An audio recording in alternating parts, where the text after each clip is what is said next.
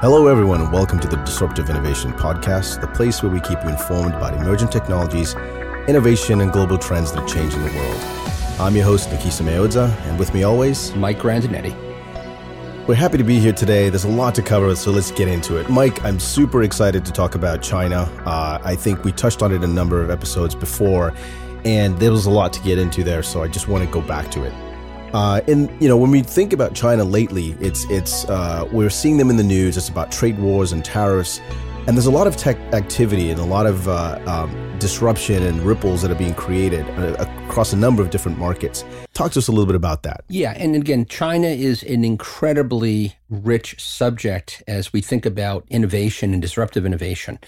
And I think that from what I've seen, a lot of executives I talk to have a very obsolete mental model about what China is and what China isn't. And I really think it's important. And what I'd like to do over the course of this discussion is help our listeners reframe their mental models around China. So you're referring to this idea that China, historically, we've thought of them as, they go out, they're copying what we did here. What do you get? Let's get into that mental model and reframing it. Let's talk a little bit about that. Yeah, I think the belief around China, the current belief is that what they're really good at is reverse engineering, fast following, taking technology and manufacturing it at low cost and being able to get it to markets very, very efficiently through supply chain. Okay. And most of the times the word innovation has just not been a phrase that's been associated with China. Okay. Yep. And I think that anybody that believes that is still the case is very much exposed to being disrupted by what's coming out of China. Why do you think that is? I mean, what has happened in China that has leapfrogged or that, is leapfrogging that concept or moving beyond that concept that we need to reframe our whole way of looking at it? It's a great question, Nikiso, and it's really going to require, a number of different dimensions to cover in order to really help unpack this in a way that's going to help our listeners. So, excellent. So, at the very highest level, President Xi is without question the supreme leader of China. And he is taking an extremely long-term strategic view, right? He really, in many ways, has articulated his vision for China to be technologically superior to the rest of the world. So in many ways, we are in a technological arms race or technological race, not that different than the Cold War. Okay. But being played out not on the battlefield, but being played out in software development houses and laboratories, if you will. So this is a government effort. This is completely manufactured to drive this new frontier for China? It is a government effort first and foremost. So there's certainly a very strong top-down element. And I liken it very much to what happened in the 1980s when we had Japan peaking as a manufacturing powerhouse. They had a very powerful agency called MITI, the Ministry of Industry, Trade, and Innovation. Huh. And, but they were much more about strategic industries like auto manufacturing and consumer electronics manufacturing. Startups were not in their consciousness, but in China, startups are very much an important part. So this is really Japan and MITI on steroids. So this explains the sudden explosion, right, of all of these startups and the amount of investment. I know we'll talk about the VC influence at some point, but so you're saying that essentially all of this activity and the fact that the startup economy is so rich is because it's really been driven at a much higher governmental policy level. Is that the essence of it? Well, I mean, that's certainly an accelerator, right? That's sort of the thing that I think has captured the nation's attention. And as we've spoken about in prior episodes, right, we've talked about creating a fertile culture for innovation at the company level. Mm-hmm. What China is doing is they're creating a fertile culture for innovation at the country level. Wow. Okay, and let me tell you, when a country decides with the economic might of China and the raw willpower of the party, when they decide they're going to do something, they're going to do it full stop, and so they've really done that. So let me explain a few things that have happened, right? Yeah. So just like in the United States, when Bill Gates or Steve Jobs were sort of two of the early celebrated entrepreneurs, and they became very symbolic role models for a new generation of entrepreneurs, or Hewlett Packard, right? Even Steve Jobs would say Bill Hewlett and Dave Packard were his role models. in China, we have Jack Ma. And Jack Ma, I'm sure most people know, is the founder and the CEO of Alibaba. And he's become a very powerful figure in Japan. But I've seen this all around the world, whether it be Gil Shwed as the CEO of Checkpoint in Israel, or you name the country. What happens is the populace looks up at this individual and said, wow, this is something that if one of my fellow country people can do this, then I can do this. And so, there's this remarkable mirror now that is being reflected back at the Chinese people, which is, we want to be entrepreneurs. So, and you're saying that this has moved beyond the garage, the garage group coding in mom's garage, right? Because it sounds to me like you're saying that there's just much more involvement and engagement, right? Because of the expanding economy in China, the move in the social class over there. What have been some of the things that have enabled these startups to really accelerate at the pace that you're talking about? Well, one is, they've been taught entrepreneurship in some of the top U.S. schools, okay? Or they've been taught science in some of the best U.S. schools. And as an example, the founder of Didi, one of the very first companies to take on an American heavyweight and win hands down, is a woman who was educated at Harvard, who spent 12 years at Goldman Sachs. And so she was able to very quickly keep pace with Uber's founder, Travis Kalanick, in terms of raising capital. Interesting. You've got the founder, Li Jun of Xiaomi, who went to school in the United States and, brought back with him the experience, along with his management team, of being educated in some of the top U.S. universities. And so one is they've had a head start, and, they've traveled the world. They've seen the best that Western technology companies and Western apps have to offer. So the models are there. The models are there. Yeah. And then there's no question that the capital pools are huge. And so it used to be just 10 years ago that the vast majority of venture capital was invested in the United States. Roughly 95% of all venture capital was invested in the United States. Today, 45% of all venture capital is invested in the United States. Wow. And 45% of venture capital is invested in China. So the Chinese venture capital industry has exploded out of the gate. So one, we have some, U.S. affiliates, Sequoia, just a rock star Silicon Valley-based VC firm, but, Sequoia China, RRE Ventures. So Jim Robinson, RRE Ventures had been a spin out of Amex. And, so you've got a variety of successful venture capital firms. Matrix Partners started here in Boston, right? Very successful. But you've also got now some China-led venture capital firms. Maybe the most noteworthy is Sina Ventures. Now, Sina Ventures is the largest venture capital firm in China. It's headed by a luminary known as Kai-Fu Lee, who had been the head of Google China. Okay. Did not know that. And is a world-class artificial intelligence expert, and very much a very strong believer in the creation of a new world order where China is not answering to anybody. There's a second major Chinese venture capital firm called DCM Ventures.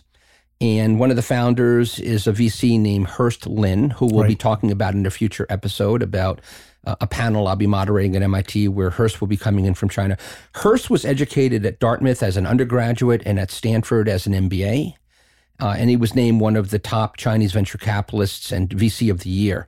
So they're being educated in the States, and they have access to massive pools of capital. And part of what's happened is the Chinese government has created policies that have made it harder to speculate in things like real estate. And those capital flows have moved into venture capital. Wow. So basically people that are, affluent and need to park their money somewhere now almost really have no choice but to think about, what's happening in the local economy and to put their money within those VCs or companies that they, it's basically like an invest in China operation. That's right. And to take that one step further, we now have this brand new market bourse called STAR. STAR is the Chinese equivalent of the NASDAQ. And STAR just debuted at the end of July, and they floated the first 25 Chinese companies on the STAR market. Wow.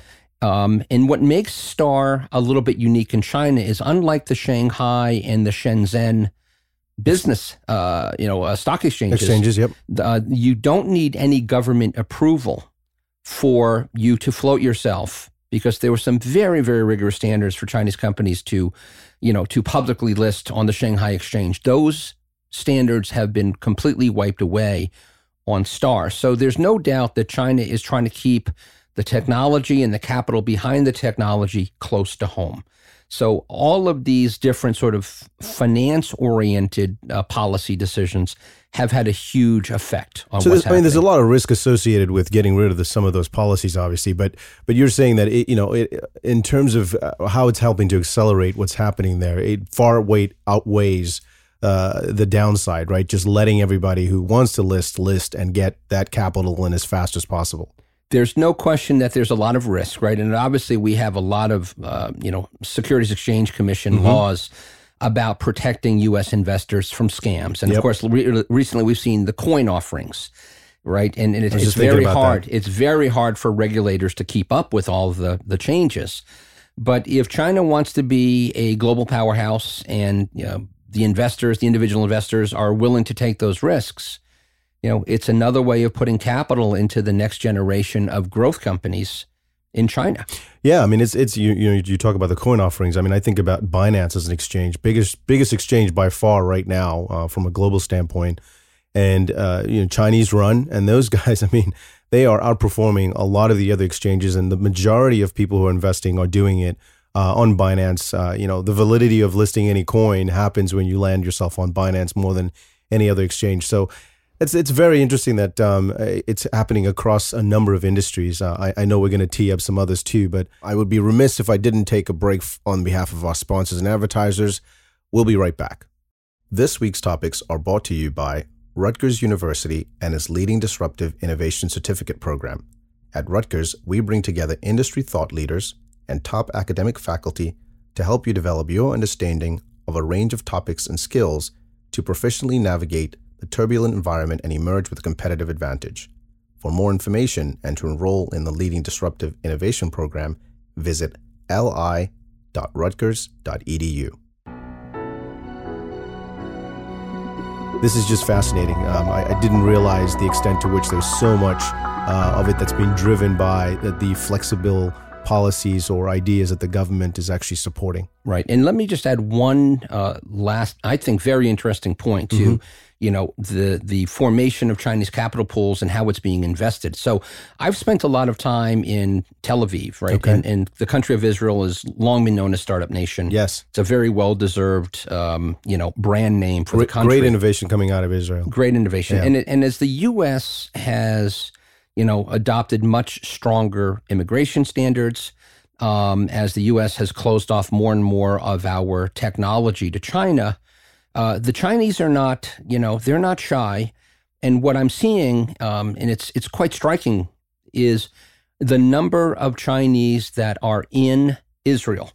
So if I go visit with some of my Chinese venture capital investors, I will see delegations from Baidu and Alibaba and Tencent. And interesting. A lot of these companies who are now investing in Israeli venture capital funds as limited partners, who are taking a very, very deep look into the portfolio companies of this Israeli venture capital funds, who are acquiring Israeli startups or licensing their technology and bringing it back to China. So China's done a great job of sort of avoiding what I'll call the U.S. sanctions. Right.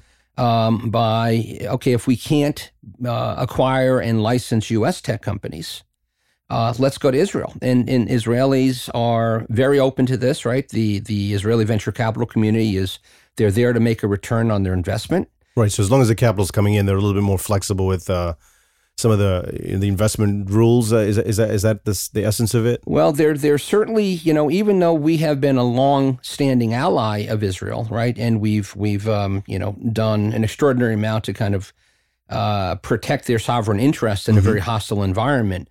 The Israelis are very much, providing sort of an open, an open store to Chinese companies, and it's something that I think has raised eyebrows less than I would have expected. I've seen some very interesting articles in The Economist and, one or two other publications, but it seems like the U.S. has been a bit caught flat-footed on this. One would think with all of the rhetoric coming out of Washington today that, with all of the support that the Trump administration has provided to Netanyahu and in his times of political trouble, right, that we would maybe be, from the bully pulpit encouraging not to be so open. But that hasn't happened yet. And so it's another very interesting potential flashpoint going forward. And are you concerned at all? I mean, obviously the refrain from everyone is always IP, and we're losing our IP, and so we need to be much more protectionist and thinking about, where we engage with Chinese companies, how we're sharing information with them. If Israel, who historically has done this with the U.S. as well, I mean, those graduates that are coming out of Israeli universities, they bring that technology and talent here. If we're not doing as much with Israel, or if we're not participating in that process, is there a risk then that we start becoming second fiddle for those IP discussions and conversations and interests that might be coming out of Israel, and they go to China instead? Well, there's no question that the relationships with a lot of these large Chinese strategics is growing very strong. Mm-hmm. And of course, the United States has alienated a lot of countries, a lot of leaders. So that's always a risk. There's no question about that. But maybe, to kind of read between the lines of your question, I do have concern, because one of the things that President Xi has made it clear is there's really no dividing line between technology and the military. Mm-hmm. And so any technology that winds up in the hands of the Chinese government is going to wind up in the hands of the Chinese military. Well, which again, not to interrupt that point, but the Israelis historically, a lot of their technology has come out of the investment coming out of the military, right? Similar to what we've done. The military drives a lot of the push to fund new ideas. That's exactly right. And probably more today in Israel than in America, right? Because, the U.S. government is investing less and less in R&D right. than we were. We've really, since the 1980s, pushed more and more of that basic R&D into the private sector. But of course, Israel being sort of in a very unique geopolitical location, security is so critical. So a massive amount of cybersecurity technology, for example, has come out of the Israeli military. Mm-hmm. But what's interesting is, and this is something I think we need to think about, right? So Google owns DeepMind. Yep. DeepMind is probably one of the most advanced deep learning, technology research companies on the planet. And Google is doing DeepMind research in China.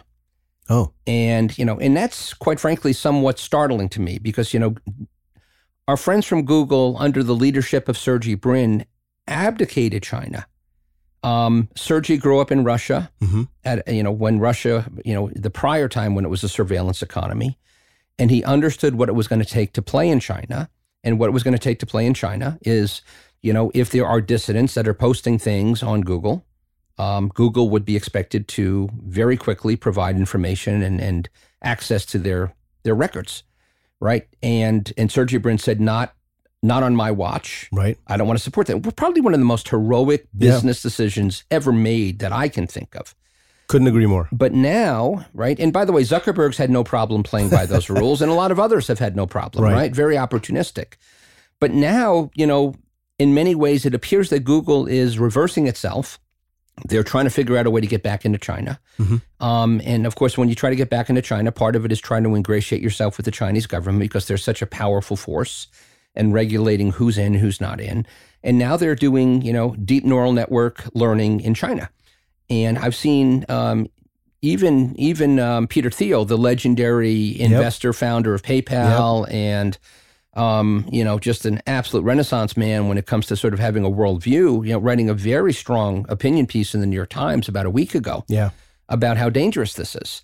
So, we are really coming into a very interesting time, and as we sit here today, of course, the protesters in Hong Kong have occupied the airport for the last 48 hours, and hundreds of flights have been canceled, and there's an expected response from the Chinese government that could be coming any time now. Yeah, they were talking about that even just this morning. Exactly. Yeah. So, so there's a lot going on here, right? And the question becomes, where do we go from here? And I get the sense with, the promised $30 billion of tariffs, that have been levied against China just in the last couple of weeks, and the Trump administration labeling China a currency manipulator, that we're definitely getting into, ready for battle. Yeah.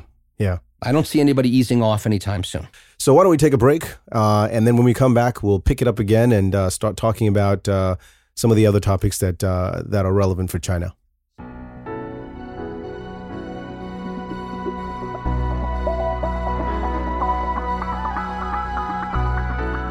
And we're back. So we touched on the waves of innovation in China. Mike, why don't you tell us about these? I really like to start with, what was the first wave? I know that probably included Baidu, Alibaba, Tencent. Can you walk us through the first wave and then tell us what's coming next? That's great. So absolutely. The first wave has the acronym BAT. And, each of these in many ways was sort of a substitute for an American type of app. So Baidu was the search engine that was filling the void when Google abdicated China. That's correct. So Chinese version of Google. Chinese version of Google. And Baidu is probably the company out of the top three of these iconic first wave innovators that's falling behind. They're shrinking, and they're not really able to put artificial intelligence to use in a way that is useful for the increasingly sophisticated Chinese, consumer. Is that a failure on the technology side, or is that more just the regulatory? What's the reason? No, I think it's really a failure on both the side of leadership and its inability to put this into place. Okay. Second name, of course, is something everybody's aware of, and it's called Alibaba. Now, Alibaba has become a global e-commerce powerhouse. Alibaba is a 15-year-old company. And you can imagine, right, any 15-year-old company is going to start to show some signs of wear and tear. Right. And in a minute or two, we're going to get into a discussion about a next-generation social e-commerce company that is beginning to disrupt Alibaba that I think our listeners will find very interesting. So just really quickly, frame for us Alibaba's big, what's their core business? I mean, Alibaba clearly is an e-commerce application. And, just on what they call Singles Day in China, right? Just that one day where singles exchange gifts. Right. There's roughly $1 trillion of value being exchanged. Right. So they're more of the Amazon of the Chinese economy. They are. Now, they are in an incredible technological war, right? They're all of these Chinese companies are competing for more and more engagement from users. So they're building a massive number of what are called mini apps. So Alibaba has become far more than e-commerce, and you have Alipay, which is their version of a payment system. Yep. And they have Ant Financial, right? And Ant Financial is more of a fintech example. Yep. They've got thousands of mini apps, but they're ultimately known as an e-commerce company. Now, the third company out of that acronym, Tencent, is based in Shenzhen. And Tencent is most well known for WeChat, but it's also one of the leading gaming companies in China. Right. And that's where about 65% of all of its revenue comes from. And in my mind, Tencent is the most interesting companies out of the three. So if we think about WeChat, WeChat started off its life in a very simple way as a messaging app. Right. They were trying to challenge the WhatsApp version, correct? Exactly. So they were challenging WhatsApp and a lot of these very basic messaging platforms. But WeChat was lucky enough to be led by a visionary CEO. And this is what is so ironic, Nakiso. Facebook generates 98% of its revenue through advertising. Yep. And of course, this is what got Facebook in trouble, right? They chose a revenue model that would lead them into the challenges they're now facing. Because even though we have expectations of data privacy in the US or in the West, Facebook has repeatedly violated those promises and those expectations. Yeah, it's clear they don't really care about your privacy that much, as long as they can make money from it. Yeah, and of course they just had this landmark $5 billion fine, and they're trying to pivot, and we'll talk about that. But here's what's so ironic. WeChat, under the leadership of founder Alex Zhang, talks about that he wanted to make WeChat the best friend of users in China. And so even though China is a surveillance economy, right, and app users don't expect even a shred of data privacy, Zhang said something very profound, right? You would never put an advertisement on the face of your best friend. So Zhang decided to go in a very different direction. And so WeChat evolved into this super app. Okay. And it became, in many ways, the operating system of the Chinese economy. I mean, I don't think there's a person in China that's not on WeChat. Yeah, and I just, it's interesting because every time that I have friends who, travel between here and China, that is the principal mechanism that they use to communicate. It is how they function fundamentally. So, tell us a little bit more about that. Yeah, so WeChat has evolved into this mega app, okay? And so one of the most powerful components is WeChat Pay. Yeah. And it's become the banking system of China, right? China has become largely a cashless society. Right. So WeChat, for the most part, is mostly tied to the payment that you're talking about, the payment platform. I mean, I don't think anybody carries a wallet, right? It's all on the phone. It's all on this application. Yeah, and it's not just, people of a certain generation. I mean, it is something that is being used by the entire society. But, it's a classic e-commerce app, so you can shop mobile commerce shopping. It's a payment app. You can order pretty much anything from food to groceries to movie tickets. You can, book a table at a restaurant. You can pay your utility bills. Wow. Okay. And so the business model is essentially where they take a commission of every transaction.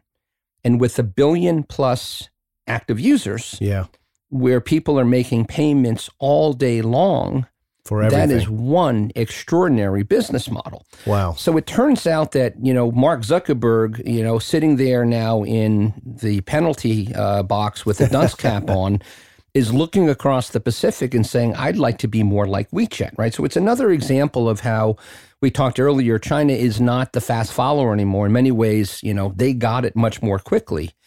And so as we talked about, right, Facebook is now launching Libra, which is a cryptocurrency platform.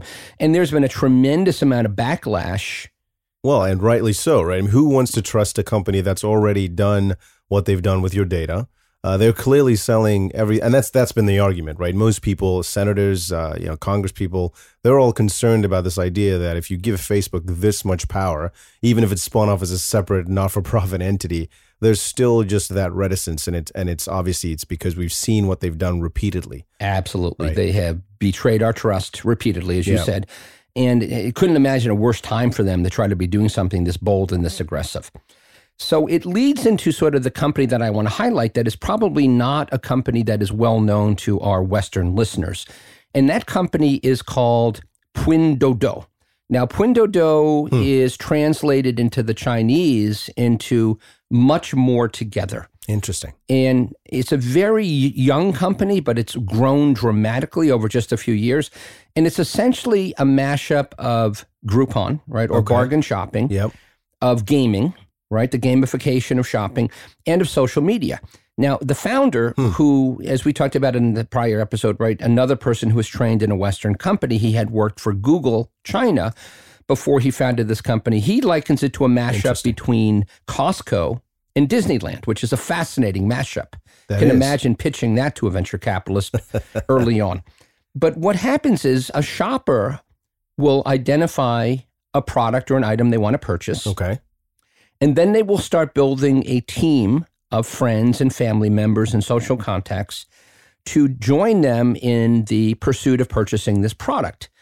And every time you add a new member to your shopping team, right, the volume discount kicks in and the price of that item begins to drop. That's a fantastic model. And so unlike Amazon, where you compete against yourself, right? One minute you're looking at something and you go on hold and you come back and a minute later the price has just gone up. And the airlines certainly are famous. So it's actually using the power of your social network to drive discounts, right? So everybody benefits. The second thing is in order to drive impulse purchases and repeat visits, they include a lot of gamification. So they have these specials, these hourly specials, cash rewards, lotteries, lucky draws. And so here's a company that started in 2015. It is generating $300 million in revenue. It's got 300 million active users, monthly active users that are shoppers. 1 million merchants are on the platform. Oh, wow. So it turns out they went public on the NASDAQ in 2018, and they've got a $25 billion valuation. Now, what's amazing is, right, we've seen a lot of broken IPOs. We've seen everybody from Lyft and Uber and Blue Apron and so many companies. Just this week. WeWork will go this week, but so many broken IPOs where companies are trading below their offering price. Yeah. Pinduoduo has held its own. So who were the original investors? I know we're diving into it, but you talked about it earlier, and we certainly touched on this offline, but who are the original investors that put money into this concept? And, because you said, again, difficult for a VC to tell them it's a Costco meets Disney. How do you pitch that, right? So who put money in? Well, this is what's so interesting, right? So I really have a tremendous amount of respect for Tencent. And Tencent is very aggressive. They've got a significant venture capital operation set up in Silicon Valley. People following the news lately will see they've just made a huge acquisition attempt of Universal Music, right? They're really going big on content around music.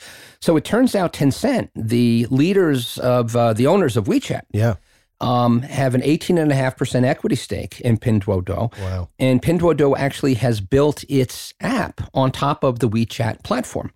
So in many ways, Tencent is bringing it to Alibaba, right? Because these two companies are locked in a titanic battle for the soul of the Chinese consumer. And so, this is a unique business model, right? The way that Pinduoduo generates revenue today is it's really more pay for marketing services. So it's keywords and it's ad placements and some of those things. And of course, they're trying to evolve their model. But in many ways, Tencent is, bringing this new firepower, this completely new approach. And it's taking quite a bit of mind share away from Alibaba. So this is a fascinating thing to see, right? So we're now seeing the big Chinese companies beginning to get disrupted. And in this instance, it happened to be one of the iconic Chinese companies, Tencent, investing in and hosting a new up-and-comer. And this new and up-and-comer, Pinduoduo, coming on very, very quickly. So it's almost like future-proofing and just disruption-proofing yourself, right? So it's a fantastic model. And I think this whole notion of social commerce and how it's really exploded over there. I see the same remnants and kind of the same ideas going across to India, right? These markets that just have gobs of people. I mean, if you look at what happened with mobile banking and mobile payments and how it's helped the non-industrialized countries, this is sort of the same thing, but this looks like the next wave that's really leveraging or taking advantage of a society that actually has the cash and the money to spend on this new paradigm. Absolutely. And as Steve Jobs said, if anybody's going to disrupt Apple, it's going to be Apple. And I think the Tencent leadership team is very sophisticated, and I think they are playing the big open innovation game. They're making investments in Silicon Valley. They're making investments in Israel, and they're making investments in China. Fantastic. Well, I got to say, Mike, that was absolutely incredible. Looking forward to continuing some of these conversations. Let's take a break and come back. This week's episode is brought to you by Q Mixers. Great spirits deserve spectacular mixers. Don't waste a good drink by mixing it with lousy tonics or ginger beers. With real ingredients like agave nectar, Peruvian quinine, and cayenne pepper, and absolutely no high fructose corn syrup, Q Mixers make your drinks spectacular.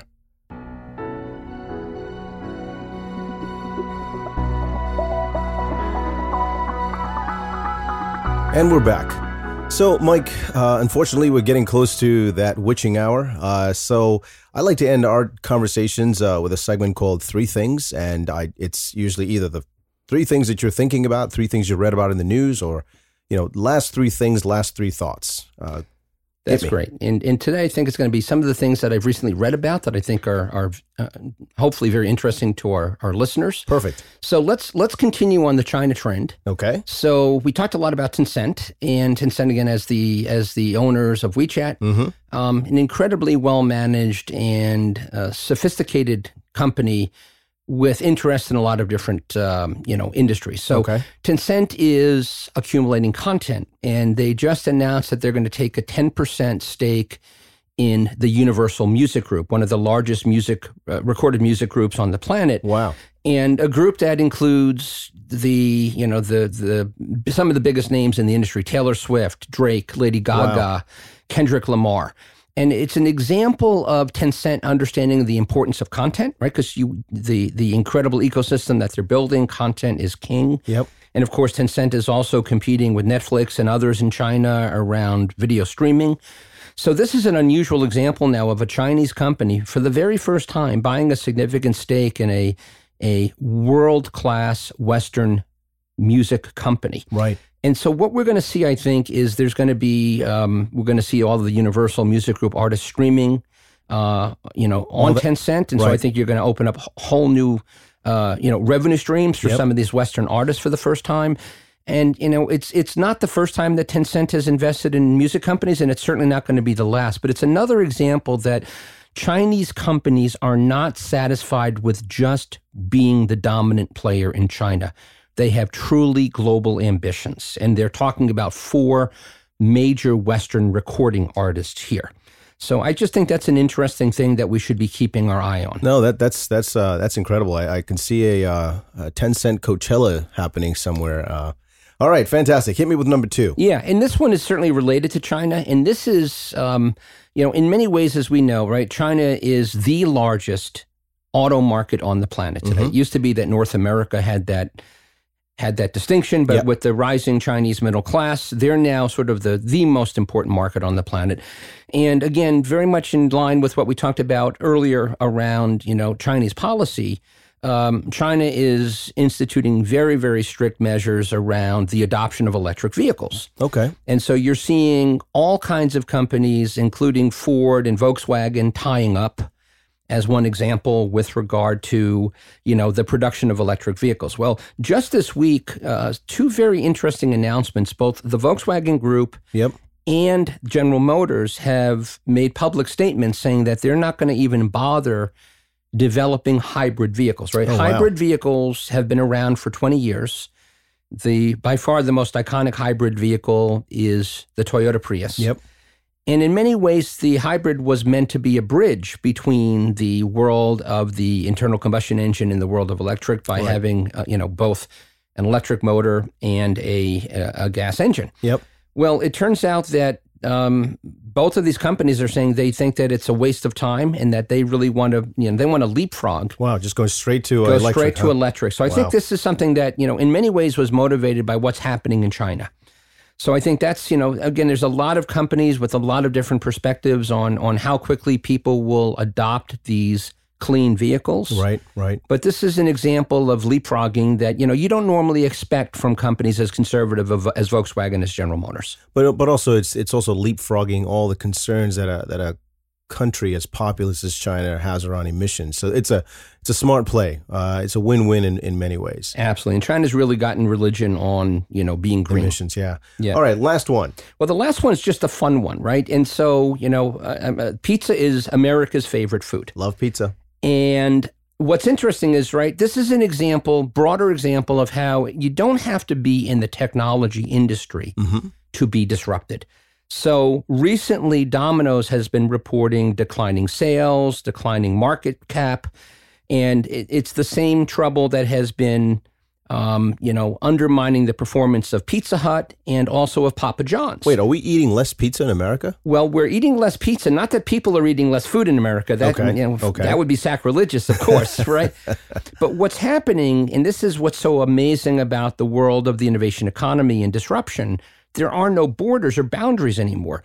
So these food delivery apps, from Seamless Grubhub to DoorDash to Deliveroo to Uber Eats, have created access to pretty much anything we want to eat at any time. Right. And so pizza was always that fail-safe, the go-to, affordable go-to food when I'm hungry and I want something fast. Yep. I know I'm going to just call Domino's or I'm going to call Pizza Hut and I'm going to have a pizza in my house in 30 minutes. Well, it turns out that they have a lot of competition now. And it's become so significant that Pizza Hut's shares are down already 15% just this year. So the app economy, the digital economy, the innovation economy are coming for every company, low tech, pizza makers, high tech, you name it. No one is safe. No one is safe from disruption, including Pizza Hut. Fantastic. Well, on that note, thank you, Mike. Thank you, listeners. We're looking forward to another episode next week. Please look for us on disruptiveinnovationpodcast.com. Thank you, and see you next week.